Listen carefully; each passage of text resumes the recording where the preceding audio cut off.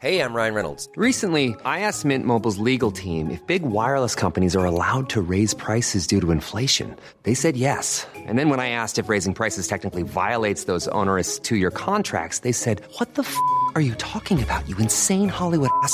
So to recap, we're cutting the price of Mint Unlimited from $30 a month to just $15 a month. Give it a try at mintmobile.com/switch. $45 up front for 3 months plus taxes and fees. Promo rate for new customers for limited time. Unlimited more than 40 gigabytes per month. Slows full terms at mintmobile.com. Hey everyone, and welcome to Pixels, a podcast for the discerning gamer.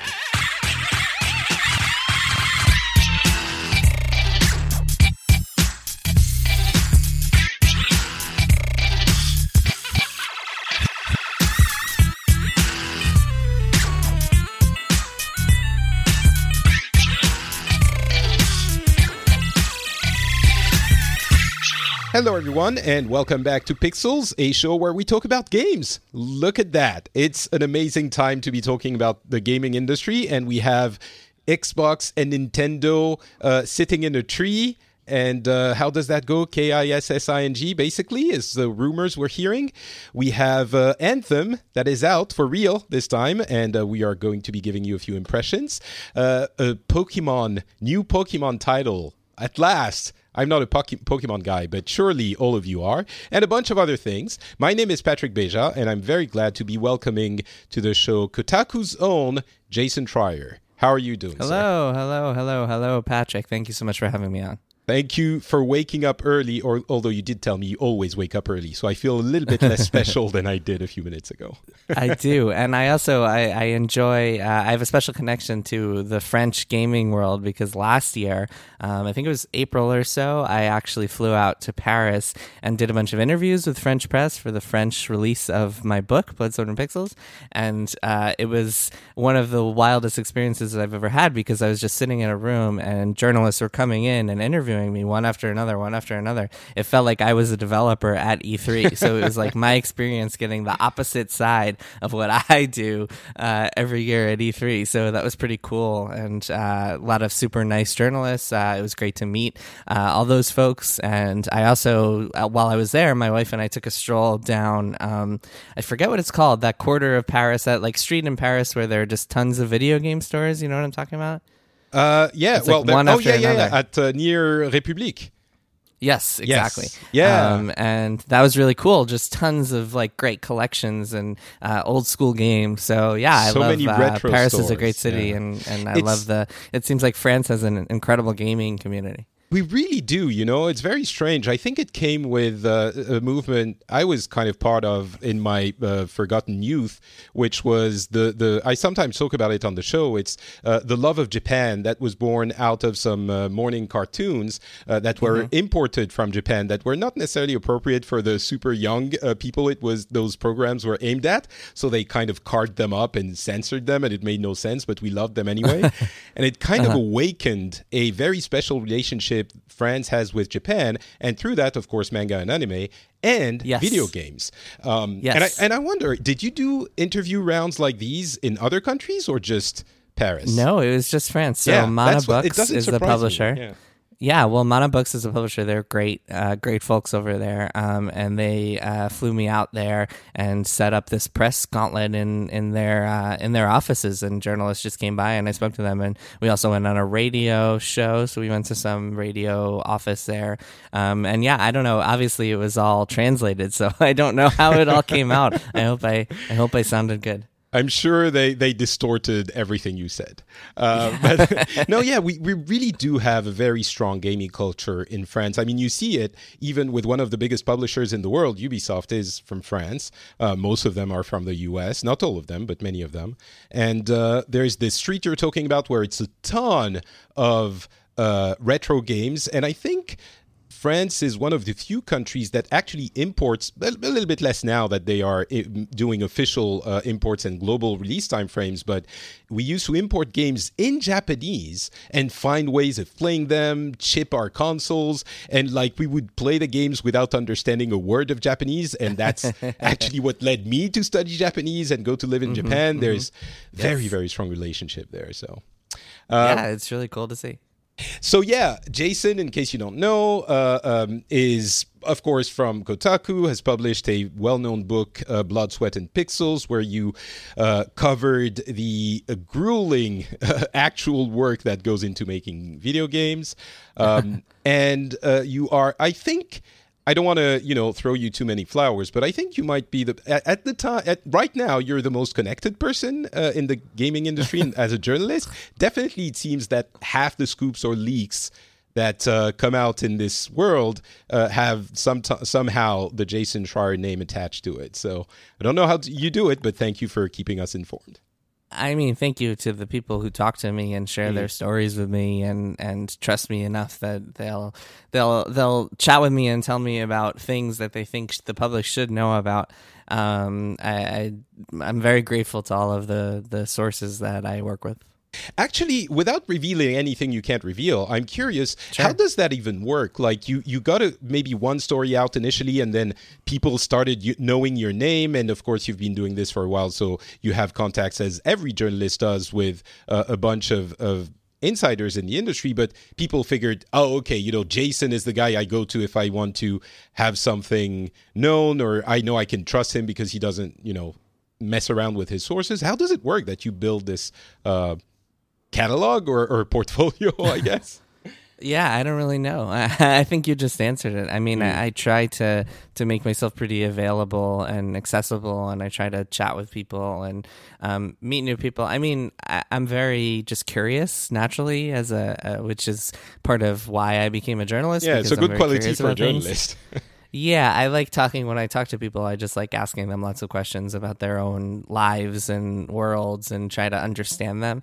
And yeah, I mean, I certainly am grateful to those people who have trusted me over the years, and I hope that I repaid their trust with worthy storytelling.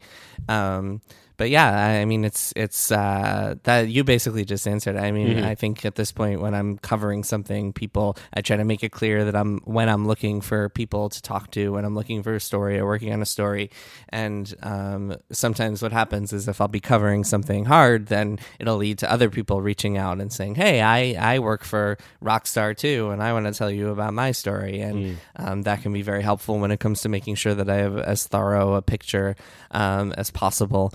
But yeah, I mean, it's a lot of just curiosity and persistence and stubbornness and willingness to piss people off sometimes. I think is an important part of this whole thing, because if you're not pissing people off, then you're probably not doing much important reporting, because important reporting is always going to piss somebody off.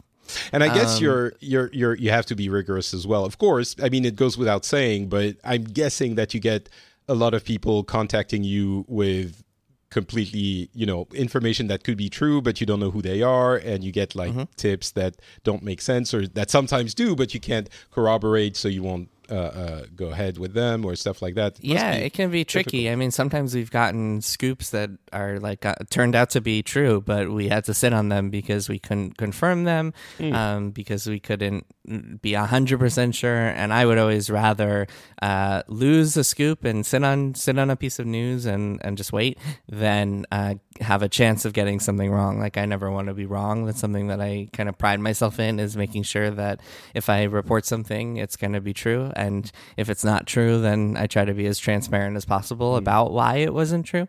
But in general, I just would rather sit on something that's uncorroborated than just run with it and potentially get something wrong. Look at that. Quality journalism. And people say it doesn't exist. Well, those people are wrong, I say. I mean, I joke, but there's so much about... I don't even want to go there. Let's not. But that's how you do it. And I think there are a lot of people who are doing it well. And you're, one representative of that quality journalism in everything, but in gaming in particular. And I'm very glad that we have you in this industry. So I appreciate it. Thank you. And so, talking about crazy rumors, we have one that has been corroborated, at least in part, by several journalists that are serious, that I do trust. One of them being, turns out, a French journalist who's a friend of my French gaming show, about Microsoft, Xbox, and Nintendo getting together on one of the craziest industry-changing ideas that I have heard in a long time. I think the last time something as momentous was happening was when Sony actually entered the fray and kind of changed what gaming was, except we didn't really know how big it was until they succeeded. It was a risky move for Sony. In this case, I'm catching up people in case they don't know. The rumors we're hearing are that Microsoft is going to be bringing games to many different platforms. We've heard about the Xbox Live social layer, so your achievements, your friends list, being available on different platforms, mobile and the Switch. I think it was a couple or 3 weeks ago. That's pretty much confirmed. I think it's part of the GDC panel. We know it's going to be happening. But the latest rumors go much deeper than that. Microsoft is going to be bringing games to, as we said, different platforms, games and services. So those platforms would include the Switch. The most believable part of that rumor package is a few games will be coming to the Switch. Games that are appropriate to the platform, things like Cuphead, Ori and the Blind Forest, stuff like that. Microsoft, having followed that trend in the tech world, wanting to be the infrastructure and not necessarily the one selling you $150 copy of Windows every few years. They want to be the infrastructure. It would make sense that they just want to be everywhere in the gaming space as well. But the craziest part of the rumor is that it would also include bigger franchises. We don't know exactly which. Could probably be Forza, Gears of War, Halo, that come to the Switch. And that would seem difficult unless you also accept the other part of the rumor, which is Game Pass would come to those services probably through the xCloud streaming service. So what would happen is that they would publish games on different platforms, and they would edit the xCloud streaming service on pretty much every platform they can, including the Nintendo Switch. And through the streaming service, of course, you would port any game you want, and you could offer the Game Pass service for everyone. You could essentially, what's happening is that Microsoft seems to be, if this is true, and I tend to believe it because it makes sense from a lot of different angles, seems to be thinking about the evolution of console manufacturing as not manufacturing consoles, but manufacturing a platform. So the console is kind of digitized, dematerialized, and becomes a platform that is available everywhere, and of which the Xbox console itself that Microsoft is still going to be building. We've heard about two models similar to the Xbox One S and Xbox One X. So there would be two initial models of the next generation of those consoles. That would be one expression of the service of the platform that Microsoft is building. And it would be on iOS, on Android, on Switch. I'm sure they would want to be on the next PlayStation as well, but Sony is probably not very keen. It's kind of industry shattering because it changes what it means to be kind of a platform owner, which until now meant console manufacturer, but now it would mean something different. It would be owning a service, kind of like everyone's been making that comparison, but kind of like Netflix or those kinds of services. Jason, what do you think about this rumor? Well, it's a lot. It's a lot to unpack. The one thing that I know for sure that I can pretty much confirm, in case it wasn't obvious already, is that Microsoft under Phil Spencer's attitude has always been like, well, we will put our stuff on everything. We don't really care as much about exclusivity as the Xbox era of the past. And you can see that with a lot of the moves they made, including the fact that they just announced that Hellblade, which is now owned by a Microsoft-owned studio, Team Ninja, or is it Ninja Theory? I always I confused the two. I think I made the same mistake on my Friends show a few days ago. So yes, one of those. It's that's a Microsoft-owned game now, and that's coming to Switch. And I think that, and I have certainly heard the same, that the likes of Ori and the Blind Forest and other Microsoft-owned games will be coming to Switch. I think that's a guarantee. The other stuff I'm a little more skeptical of because the technical specifics here aren't there yet. Right now, you would not be able to put Game Pass on the Switch because you would not be able to download a game like Halo 5 and play it on your Switch. It's just technically, the Switch is not powerful enough to, I mean, I don't know specifically Halo 5, but what I mean in general is the high-end games. Like, you will not be able to play the likes of, I don't know, whatever hot new game is coming, Cyberpunk on your Switch. The thing is, it goes through xCloud. Right. Well, so let me finish. So the xCloud does not exist yet. xCloud right now is being built, is being designed, is being figured out very similarly to other streaming platforms that have been announced or are going to be announced in the near future. And streaming is very much seen by industry insiders and by everyone talking about games right now sees streaming as the future because that'll change everything. Once you can play high-end games on any platform without paying for expensive hardware, that changes the equation. Once it's reliable and once there are no more latency issues, that just changes everything. So I think it might actually be a little premature to talk about Game Pass coming to Switch, and I think my kind of educated speculation here is that Microsoft is talking about putting Game Pass on Switch, and they want to put Game Pass everywhere, but I don't think that they don't have the infrastructure right now. They need to finish their cloud streaming service first and figure out what that's going to look like and how it'll even work on Switch. Like, can the Switches, if you're playing the Switch in handheld mode and you're on Wi-Fi, is that really is your connection really going to be good enough to be able to stream games that are reliable and any sort of reliable clip? And I know that Nintendo has been experimenting with cloud streaming in Japan, so maybe that'll lead to some interesting stuff there, and we'll have to see what Microsoft does with this stuff. But one cannot happen without the other. You're right. And since xCloud doesn't even exist yet, I think that it might be a little premature to be talking about what this all looks like and whether this is all guaranteed coming. Because when it comes to deals between multi-billion-dollar corporations, I don't think anything is guaranteed until ink is on paper, until the announcement is made. So I have no doubt that Microsoft and Nintendo have this love affair and they're just in constant conversations with one another. But I think that if we see Game Pass on Switch, I mean, it's an interesting one. I'm very excited about the possibilities as someone who loves his Switch and would love to play everything on Switch. But I think that first they have to get the working model and start beta testing and get the infrastructure in place for the cloud streaming aspect of that to actually work. And if it does, then all bets are off. I mean, I am incredibly excited for that feature, but we have to see it first. Yes, I completely agree. This is speculative to an extent. Well, not to an extent. It is definitely speculative. But I also think that Microsoft is, how does the expression go? They're skating to where the puck is going to be. And just as they're developing their next generation of Xbox, the Xbox 2 or Xbox Everywhere or whatever, they're also developing their streaming service, which, I have a relationship to streaming services because I've been playing on the Blade service for a while, and it's really come a long way. And if I am in Paris, which I'm currently not, I even play from Finland where I live, it's playable from Finland to servers in Paris. Blade, for those who don't know, is a service that gives you a virtual PC in the cloud and streams the video. And so from Finland, it's playable. There's definitely enough lag that it would be bothersome in a PvP setting for a competitive game or an FPS, but everything else would be playable. And in Paris, I think it's good enough that unless you're incredibly competitive and you care about, 20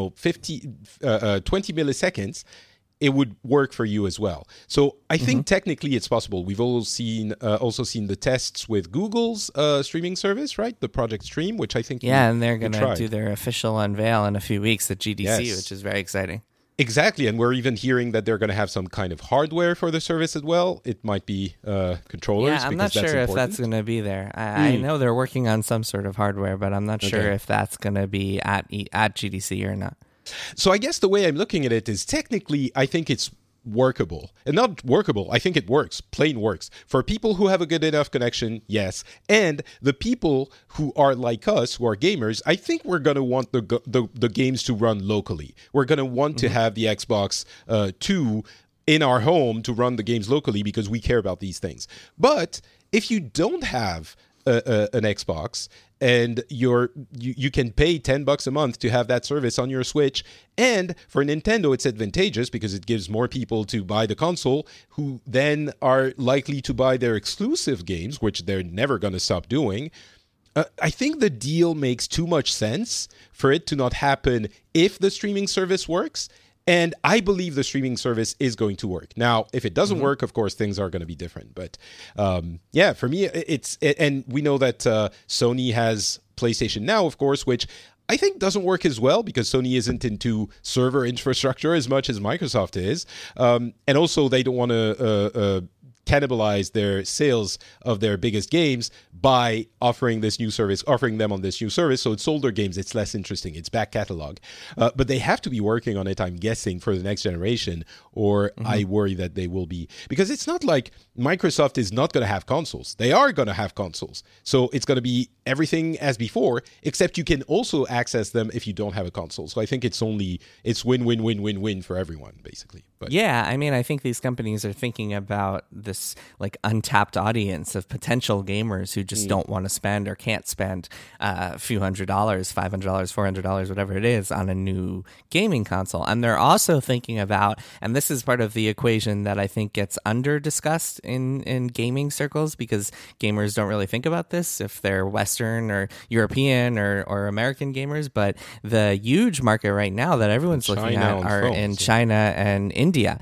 And India is one that doesn't get talked about a lot, but that's one of the emerging markets that a lot of people in games are looking at, and like looking at this audience of like potentially voracious gamers who just can't afford or don't have access to consoles. And if they could be equipped with like a streaming service that allows them to play all these high-end games on their phones or whatever they have, I think that could be a game changer for a lot of people. So yeah, I mean, I think of this as like being able to expand the audience, and I don't think it'll be a huge change, or like I don't think it'll change that much for your average person who listens to a podcast like this and is up on the latest gaming hardware and like buys gaming hardware and stuff.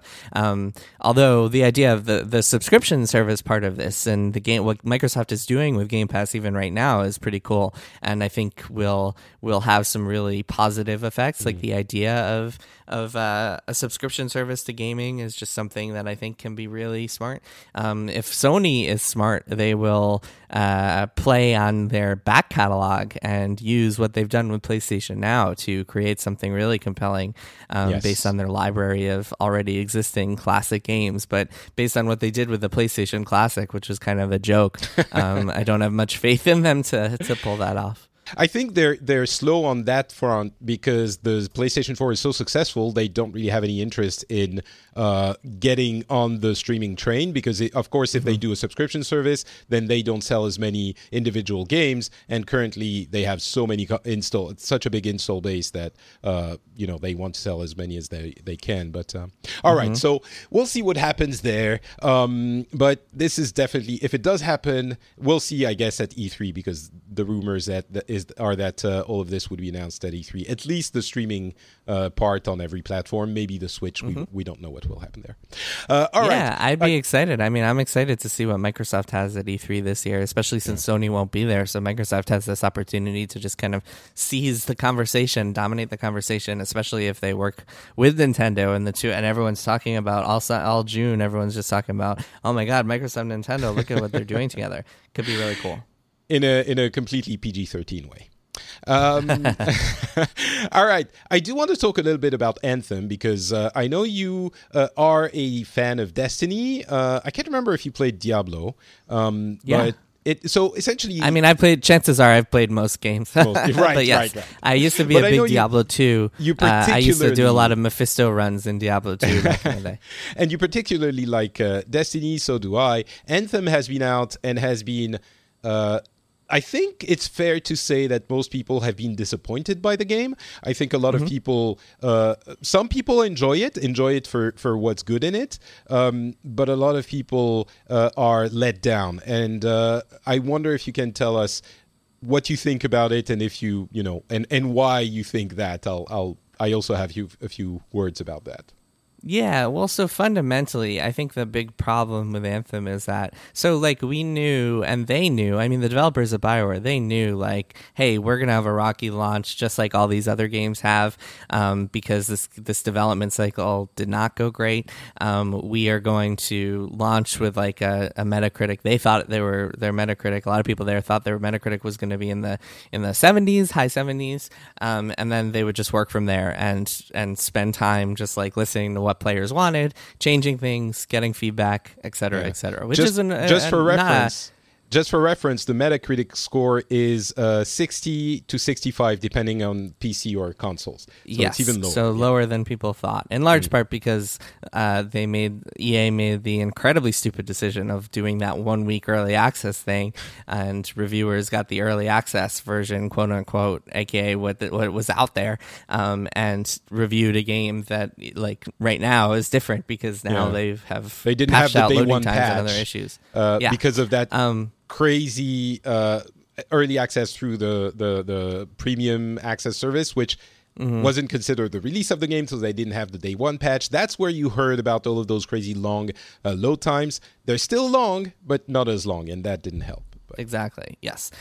So going back to Anthem itself as a game, I was there. I played Destiny from day one. I think the day before day one is when we first got access to it. But I've been playing Destiny since the very beginning, just nonstop Destiny. And one of the things about Destiny's launch is that even though it was kind of garbage and there were so many issues with the game and it was so broken in so many different ways, fundamentally and design-wise, and the loot was broken and the progression system and everything about the game was just busted, except for one thing, and that is the way that it felt to shoot aliens was just unbeatable. Like, no matter what, I always wanted to play more Destiny because playing itself was just so much fun that I could look past all of the problems. What I found with Anthem is that it doesn't have anything like that. It doesn't have anything new. It doesn't have anything special. It doesn't have anything that makes me want to keep playing. And since this was a BioWare game, I was really hoping that was going to be some sort of story aspect of it. Maybe you play with your friends in some way, some sort of collaborative storytelling, D&D style, or some other sort of mechanic that like made it really interesting as a game, even though it might have launched with other flaws, that it would still have that fundamental solid gameplay that made me want to keep playing. But it just doesn't have that. The flying is okay, it's fun and all. The shooting is just fine, doesn't compare to other games in this genre, and it just kind of feels like mediocre in a way that makes me really unhappy because I was really hoping and really wanted more from a game like this. And so for me, I got up to the point, I don't know how much you've played, but there's a point like about a third or halfway through the game where you get this quest to go around and unlock these tombs. Quest, Yeah, so I got to that quest and I literally just screamed "nope" at my screen and turned it off and went back to something else. I went back to Bloodborne at the time. So yeah, I have just not found any reason to keep playing, and I'll give it another chance because I just love playing different video games and checking out what they do well and whatnot.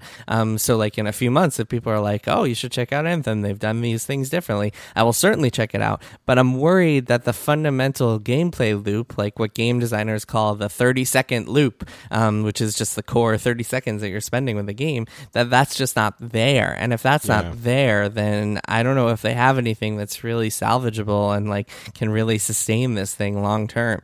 And I completely don't know. agree. Yeah. No, I'm right there with you. It's not that the game is bad. The flying, I would be a little bit more generous on the flying. I think the flying is really fun. The flying is satisfying, and until you overheat and then you crash. I guess.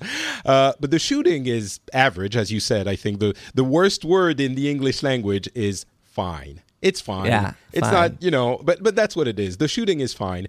But there are baffling game design decisions. Everyone's been talking about the loading screens, the fact that you can equip anything. It's not just that you can't identify the items you've gotten when you're midway through. You can change your equipment. So if you don't like a gun, you have to go back to the base and go to the forge, and that's all loading screens.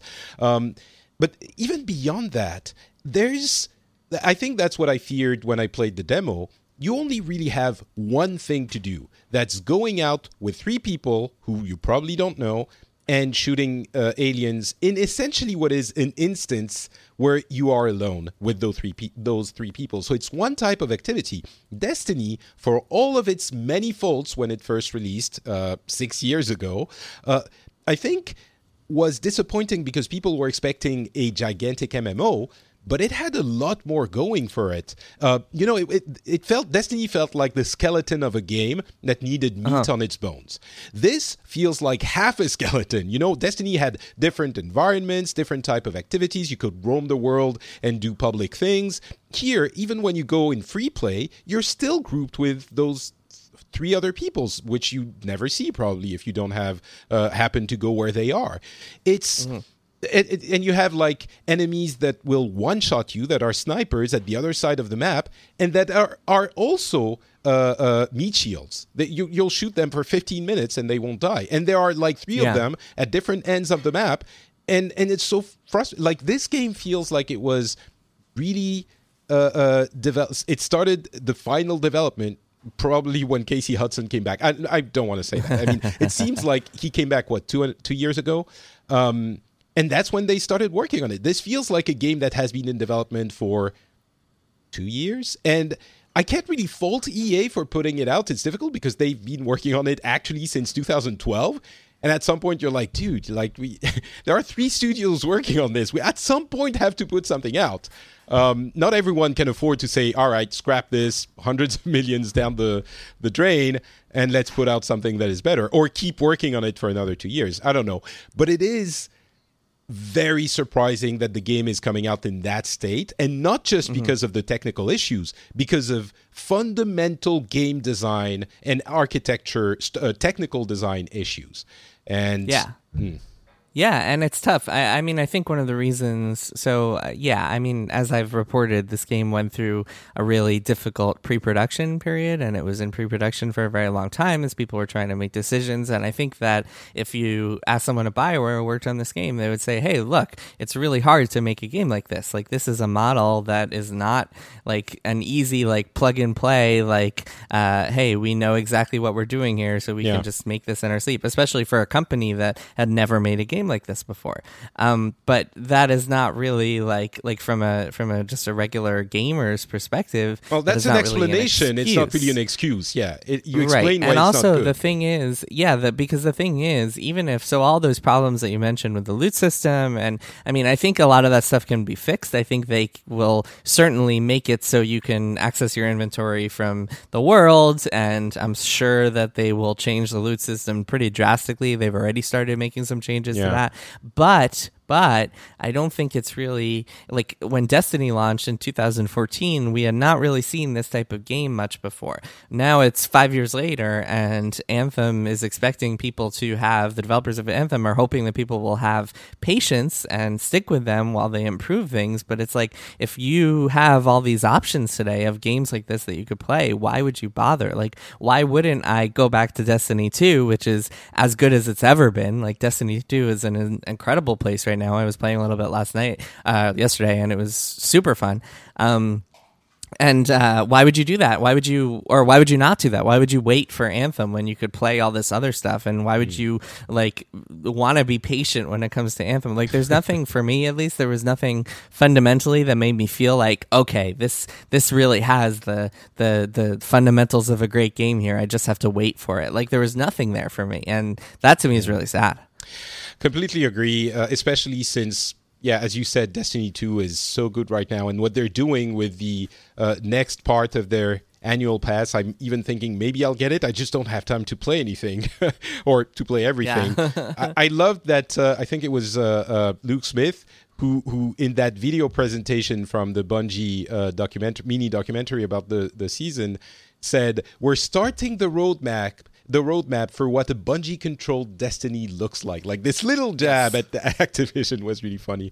Well, it's very. There's a lot of truth to that, and if you kind of read between the lines, I think that's something that's really important about Activision-controlled Destiny versus Bungie-controlled Destiny is that Bungie-controlled Destiny is going to look a lot more like a service game as opposed to a game that has annual releases. And I think we might not start to see the huge difference, like all the huge differences, until a little bit later. But I think that a Bungie that is free of Activision's pretty restrictive schedule.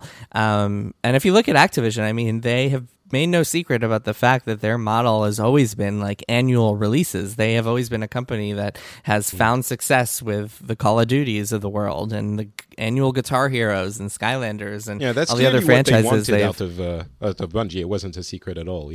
Yeah, exactly. And and so annual releases do not really jive with a game like Destiny that needs to be just evolving constantly and not necessarily like working towards these big tentpole releases, but instead getting a drip feed of updates throughout the year, which makes for a lot more interesting stuff. I would rather have a Destiny that is just updated constantly than a Destiny that where I have to wait a few months before any new giant like content drop. And then I think that kind of tension between games as a service and annualized releases is really what comes down to the entire Activision Blizzard tension as well. And I think we're going to start to see that more and more, as Blizzard has traditionally been a company, and I don't know how much you can actually talk about this since you have some personal connections, but Blizzard is actually a company that's been just traditionally games as a service, and Activision is a company that's been annualized releases. And now, as a result of Blizzard not being able to get much out in the past few years,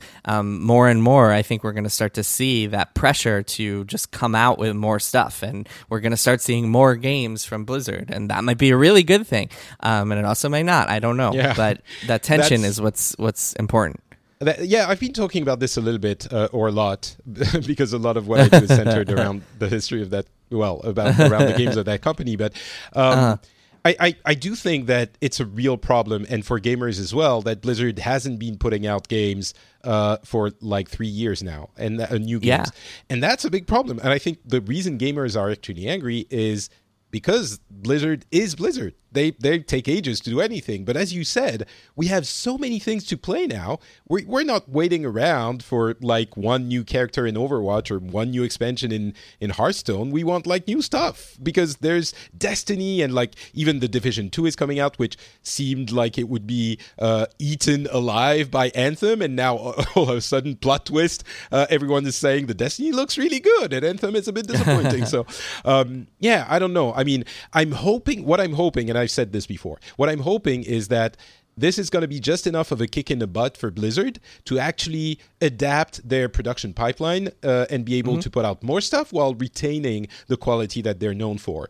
I'm a little bit worried, but it seems, what they're doing is hiring more devs. And I mean, things couldn't continue with no games for 4 years. So they had to do something. I hope it's going to be the right thing, but I'm worried as well, of course. But since we're talking about this, I did want to ask you, before we move on to Pokemon and happy things and happy animal you capture in tiny Pokeballs, there's a perfect excuse to be talking about the situation in the industry, in the gaming industry, which I know you're passionate about. There was not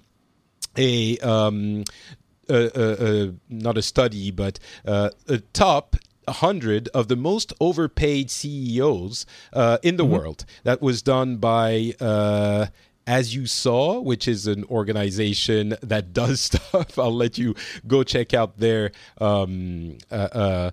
mission statement, which is essentially environmental and social corporate responsibility. So that's the kind of thing they would do. They study a company, they look at what they did, how they treat their employees, etc. Bottom line, and financial data as well. But bottom line, Bobby Kotick is number 45 in that list of employees. Of CEOs that are overpaid. I think he is paid 306 times the average salary of an employee in his company. And And so, of course, we've talked about this a lot in all of the shows I do about Blizzard and Activision and all of that. And I think the conclusion I came to was if you're unhappy about the situation, then you probably would want either unionization or, social safety nets or labor laws or something like that. But the easiest one to go to is unionization. And I know that you are also a defender of the idea of unionization. I was wondering if you could tell us why you think it would be a positive thing and not a negative thing, because a lot of people go, oh, union mafias, it's going to be an impediment to business, which I think, I can understand the argument, but you think it would be necessary. Why do you think that? Yeah, it's funny. Just to add to the question, how would it improve the gaming industry as a whole?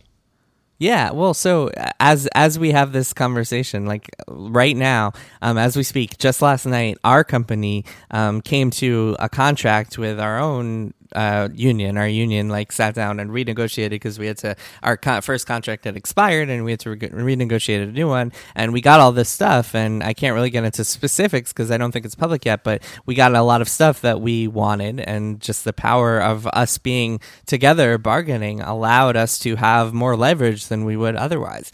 And yeah, I think a lot of people think that pro-union people like myself think of unions as like a cure-all, as a panacea, as something that'll stop all the games industry's woes. And I think that's absolutely not true. I think that even if the games industry was unionized, I think you would have a lot of studio shutdowns still. I think you would have a lot of layoffs still. You would still have that giant wage disparity between Activision's workers and Bobby Kotick. But the biggest difference is with unions, workers can have a seat at the table. So in a case like the mass layoffs that hit Activision and Blizzard earlier this year, would a union be able to stop those layoffs? Absolutely not. But a union might force Activision Blizzard and Bobby Kotick to sit down with someone from the union and say, hey, look, here's what's going to happen. We have to be in communication with you. We have to tell you how this is going to go down. And maybe the union would say, hey, look, we understand that your business needs to make these changes,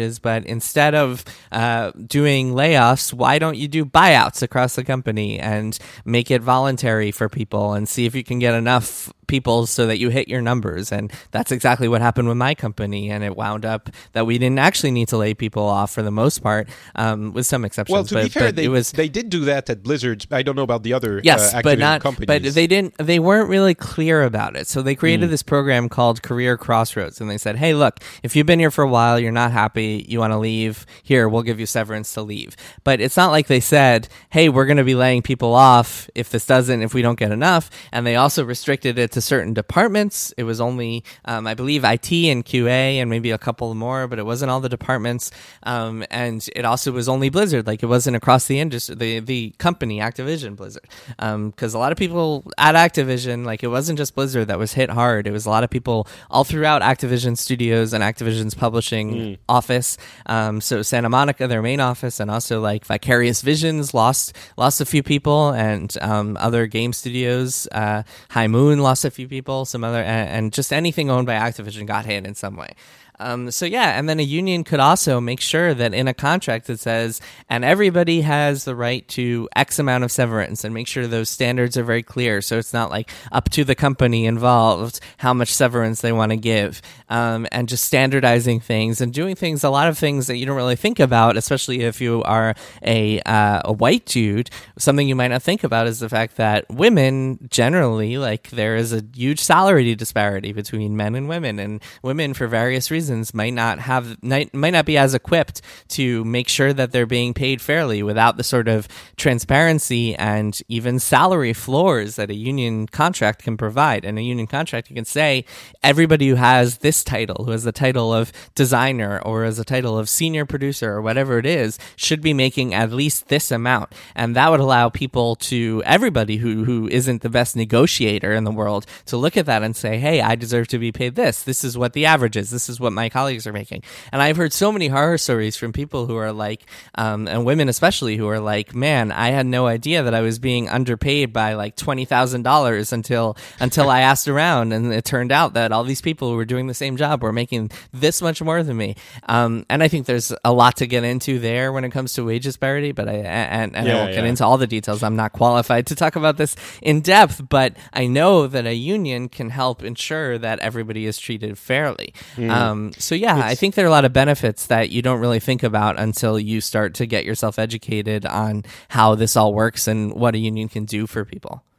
It's really funny because I think in the case of Blizzard specifically, it seems, I don't know for sure, but it seems they treated their employees who were laid off pretty well with severance and a bunch of stuff. So it's okay, good for them, but it doesn't mean the whole industry. It's like the industry being not unionized and not having labor laws in the US specifically, and no social safety nets means that it's chaos that is to the advantage of the company that is doing its job. Of course, the company and the CEOs are supposed to be making as much money as possible for the shareholders. But when there's the chaos, it can be exploited to the detriment of the employees. And that's really strange for me to be looking at, because in France, we have all of those. And things work, it's not like it's exactly what I think the argument I used last episode was you get a seat at the table. And that doesn't mean everything changes, but at least you're part of the conversation. And in France, it works like that. You have your union reps or, company reps, employee reps are invited to discuss the thing. And there might be a pre-announcement, and they can offer you an opportunity to leave with these and these conditions. And I mean, it doesn't change the fact that you sometimes get layoffs, but it doesn't destroy your life when it happens, or not as much, So, yeah. I think, this kind of change is going to be slow. And what's even more heartbreaking is that the video game industry is still so young in every sense of the word. And young people go in starry-eyed and get taken advantage of. And that's not in every company, but it doesn't fix everything. But I think it balances things out, and that's important. So, Yeah, agreed. All right. We could talk about this for a long time, but thank you for sharing your thoughts on that. Other news. There was a tiny Nintendo Direct 2 days ago, and it was 7 minutes long, and they announced new Pokemon games. That's I still have a hard time wrapping my head around this. It's one of the biggest franchises around this way of communicating, which has been happening for a few years now. It's not like it's new, but it still shocks my old school communications core person. Nintendo announced Pokemon Sword and Pokemon Shield for the Switch, which is coming out this year. That was the most unexpected thing. We knew a full new Pokemon game was going to be coming out, but it's coming out this year, so that's the big game of the year that they were counting on to keep selling Switches. It's relatively standard. People who might have been expected a significant change for the first home console episode in the series, well, if you don't count Let's Go, might be disappointed. It's still very much a standard Pokemon game, it seems, from the little bit of information we've gathered. But it's obviously a big piece of news. I guess, I don't know if you're a Pokemon fan. Are you super excited about this? No, I'm not a Pokemon fan at all, unfortunately. All right, good man. I'm happy for the people who are. Yeah, the thing that I'm a big RPG fan, and the thing that I never liked about Pokemon is that when you go around and you talk to people, the only thing that people talk about is Pokemon. Like, it's the stupidest dialogue. All they talk about is Pokemon. Like, there's no interesting personalities or characters or anything like that. All they want to talk about is Pokemon. That, among other reasons, are reasons I could never really get into Pokemon. Yeah, but so it's coming. It's pretty big, and that's the big I'm title happy for for all the people who love Pokemon who are going to get one on the Switch. It's exciting for them, but not my style. I'm more excited for other Switch games, Metroid Prime, Mario Maker 2. That's okay. Mario Maker 2 is coming. Metroid Prime, you're going to be waiting a little bit longer. Oh yeah, I know. I'm okay waiting. You That's can fine. wait. I don't mind. So yeah, Pokemon Sword and Shield. I wonder if it's going to be the one that get me in the series, but I think it's too late for me. I feel like people who aren't into Pokemon wonder that every single time. Yeah, and it's by never, now. never the case. There's a rumor about a VR-related accessory for the Switch, which is super weird, but maybe we've seen many different rumors about this over the past few years. We'll leave that for another time. Reggie Fils-Aimé is retiring, the president of Nintendo of America, and he is being replaced by Doug Bowser, the VP of Sales and Marketing. And of course, Bowser at the head of Nintendo is... I mean, we knew that the guy was there for a few years, people who were following the industry. But now that he's going to be president, it's kind of crazy that Bowser is going to be president of Nintendo. It's just funny. It's all very silly. Reggie will definitely be missed. I met him a couple of times. He struck me as a good guy. He struck me as the rare video game executive who actually plays video games, which I always thought was pretty cool. And yeah, I mean, I think that he kind of transformed that company in a lot of ways and gave them a level of personality that they hadn't had before his reign started. So yeah, I think that you talk to people at Nintendo and they have a lot of positive things to say about him. It seems like he was a pretty good guy. So amazing how, I mean, he's a lovable persona. His persona the public persona is so lovable. And actually, it extends to pretty much everyone at Nintendo. You know, you talk about big companies and the heads of those companies being lifeless corporate automatons, and in many cases, it certainly seems like it. At Nintendo, I don't know how they do it. Maybe it's the weird nature of the Nintendo Directs and the lovable, quirky part of it, but Reggie Fils-Aimé was also in that category of, you kind of want to hug him, and he's big and oafy, but nice. And, I don't know. All right, a few announcements, and then I don't know if I told you this, but I do want to talk about Bloodborne for a second. Because you recently took a plunge into that game, so I want to ask you about it. But a few announcements. It's life-changing. We've heard that the new Jedi Fallen Order Star Wars game is going to be revealed in April at a Star Wars event. That's exciting. It is Respawn, of course, developing that game for EA, and we have a lot of hopes riding on that game. The developers of Fury, if you remember that Boss Rush game, are developing a romantic kind of game with very striking graphics called Haven. I'm curious to look at that. Darkest Dungeon 2 is coming.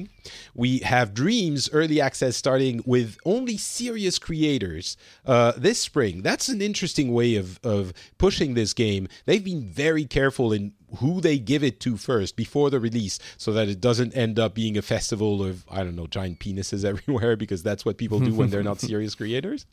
You have Resident Evil games coming to the Switch in May, 3 of them, classic ones. Samurai Showdown is going to be coming out at this summer. I'm excited about this as a fighting game fan.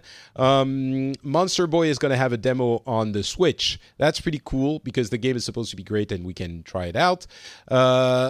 I'm doing a quick gauntlet of news. Fortnite has a ping system now. I am amazed. I keep saying this every show at the ability and agility of Epic with Fortnite. They already have a ping system. Of course, it's not as evolved as the one in Apex Legends, but wow, are these guys good. It's crazy.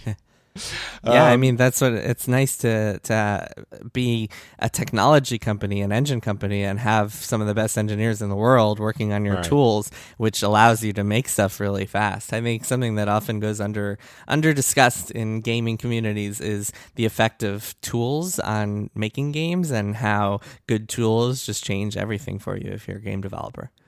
Yeah, not to always bring it back to Destiny, but that's kind of what sunk Destiny 1 and why they really had to change to 2 to a new engine. And I suspect that many of the issues with Anthem actually come down to Frostbite, the engine that EA uses in everything. I don't know that it's the case, so I don't want to be too definitive, but it wouldn't surprise me, let's say. It's an engine that wasn't built for this, so it's difficult to fit the shoe on that foot. That's not a metaphor. For sure. And what else? A couple of other bits that I'm going to set aside because I know you're going to have to leave soon. I did want to ask you about Bloodborne because I think of the many games that have come out over the past 5, this generation, one of the games that always comes back in conversations is Bloodborne. The Dark Souls series as a whole, but Bloodborne maybe even more than the others, or at least as much. And a lot of my friends have been singing the praises of that game, telling me how incredible and, as you said, life-changing it is, and encouraging me to play it. And I think I've tried 2 or 3 times at least, playing a serious amount of time. I even killed the first boss, Father Gascoigne, I think. And it never clicked for me. It always felt like difficult and unrewarding and artificially putting stuff in my way that I didn't want to bother with. And I know that you talked about it on your podcast with your co-hosts, Kirk especially, who wanted you to play this. And you said that you did try it before and didn't click. And this time, because you had to keep playing because it was the bet, it did end up clicking. Can you please tell me why, how? I knew you wrote about this. and tell me how I have to approach it to also find the joy in Bloodborne. Yes. So, so just a little bit of context. Kirk and I, my co-host, my Kotaku Split Screen co-host, Kirk Hamilton, he and I made a bet, and I lost, and so I had to play the game of his choice, and it was Bloodborne. And so I had played Bloodborne. I also got to about where you were the first time I played it, which was when it came out, and I bought it and just jumped right in. And I had also just tried over the years to get into Souls games. I played a bunch of the Dark Souls remastered and liked it. Didn't love it, I would say. But I do think that like these games, like they don't click for everybody. Like that's perfectly normal if a game isn't clicking for you, and like sometimes you just don't want to force it, and sometimes it just won't happen, like, which is fine, which is perfectly normal. But in this case, I think what happened to me was that it was it was mostly in fact being forced to play it, but also sometime around like when you stopped. So after beating Father G and then getting into Old Yarnum and then the Cathedral Ward, which is another area that just unlocks right after Father G. I don't know, at some point I was just like, whoa, I'm really into this. I really want to know more about this game. And I started reading up on the lore and just like figuring out and reading all this fascinating stuff and realizing like all the rhythms of the game and just finding all these different like reasons to keep playing. And I don't know, something about it just clicked in my brain in a way that it hadn't before. And suddenly I was thinking about it even when I wasn't playing it. And I was just thinking about the way that the combat feels and the way that the rhythm of it all works and the challenge of it all. And I don't know, it's hard to articulate exactly what happened, but at some point around where you were, something in my brain just turned on and like clicked, and suddenly I was in love with Bloodborne. So something about just like the feeling of like finding a new area and exploring it and then running into a new boss and knowing you're gonna have to learn all of its patterns and rhythms, and it just really appealed to me in a way that I think a lot of other games haven't. It just like turned on this part of my brain that was like, you have to be paying attention constantly. You have to be learning everything. You have to just immerse yourself in this game and not pay attention to anything else and just focus like solely on this thing, which just like really like, I don't know, it really hit the spot for me. So it's not like one thing specifically. It's just that you ended up liking what the game was, I'm going to say, inflicting upon you. I think part of it is that a better, I'm going to say, hunter, because it's in Bloodborne, but it's not that I liked the game. So I think at the beginning of the game, the problem with Bloodborne is that the intro is just not very good. Like it kind of throws you into the deep end, and just and that's true Souls style quality. It just is like we don't care about you, like just figure it out. And I think that can be really unappealing because you don't really know what you're doing at first, and it can be really, the first area just kind of sucks. It's like kind of dark and confusing and gloomy and full of enemies who will just tear you apart in a second, and then you don't really get to feel what else the game has to offer until you've given it a chance and like gotten the hang of all the rhythms that it has for you. So it's not a very welcoming game, but once it clicks for you and you're just like, oh man, whoa, I'm starting to get a feel for this, then it starts feeling really, really good, and you start realizing like it's not about about being punishing as much as it is about being, I don't know, teaching you how to be careful and how to be good at a video game. And at some point I just like got over this hump and was like, whoa, like I can be really good at this, even though I'm not like an expert gamer by any means. It just made me feel like I could be really good and I could be really just craftful and meticulous and skilled at a game like this, even though I didn't think I could. And yeah, it's a combination of everything. The setting and the lore and the way that this story is told is really interesting. And basically you have to read about it online if you want to understand the story, but it's all really intricate and fascinating. And the way that it feels to swing the axe and the sword and just like getting these special visceral attacks on enemies is really satisfying.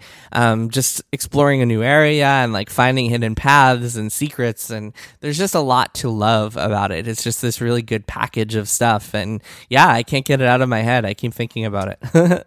It's really funny. So I guess the one thing that is giving me a little bit of hope is that the intro is not the best representation of the game, or maybe it's a little bit too throwing you in the deep end. Well, the problem is the intro. It's throwing you into things when you don't really know anything about the game or how it works. So it's very easy to get frustrated and be like, "Oh my god, I keep dying and I can't even get back and get my souls back because I keep dying and losing it, and I feel like I'm making no progress." But once you get past that first boss, and I think you're pretty close to the hump, you can. I mean, maybe it's not going to click for everybody, I imagine. Yeah, but for me, at least, it was like getting past that first boss, being willing to just keep giving it time and like recognize that you're going to have to give it a lot of time and spend a lot of time because you're going to die in new areas and you're going to have to learn those new areas. But there's something really satisfying about just like memorizing the layout of an area and learning it and just learning how everything works and just like challenging yourself to just keep getting better and better. And yeah, it's just rewarding in a way that a lot of games haven't been for me. Even other Souls games that I've tried just haven't felt the same to me. And I think that's just a combination of all these different factors. All right. Well, so it's like Buffy. You have to get through the first season, which is not great. Exactly. And then you discover Exactly. Well, I'm a Buffy fan, so maybe the only problem is with a kid, I don't really have time anymore, and that's what That's the problem. Although the problem with this game is that if you have a kid, you can't pause at all, so that makes it tricky. Although I guess you can like put your PS4 in rest mode to kind of cheat pause, but you can't really pause, possible. So that makes it tricky. I say that, and I play Overwatch all the time. So, but Overwatch is chunks of 15 minutes. So, all right. Well, thank you very much for that Bloodborne report. Maybe I will try it again. It's just I have this feeling, as I do with some games, that I'm missing something, and it's frustrating. So, we'll see. Yeah, well, thank you, thank you very much for being on the show, Jason. You mentioned your book, and we mentioned the podcast. What would you tell people where they can find more of you? I'll include the link to your Twitter account in the show notes. But what can they? I mean, the podcast is that's where you can hear me talking the most. Obviously I'm on Kotaku.com, and so check us out. And yeah, that's it. The podcast is called Split Screen, and what I really like about it is that we can hear all of you, Maddie, Kirk, and you smiling as you're doing it. Like it oozes joy. It's really wonderful. So thank you for that. Thank you. I appreciate that. Thank you very much. For me, it's Patrick Beja, not Patrick, on Twitter, Facebook, and Instagram. You can find this show at FrenchSpin.com. And if you want to comment on this episode, feel free to do it there. Thank you very much for listening, and we'll be back in a couple of weeks. Talk to you then. Bye.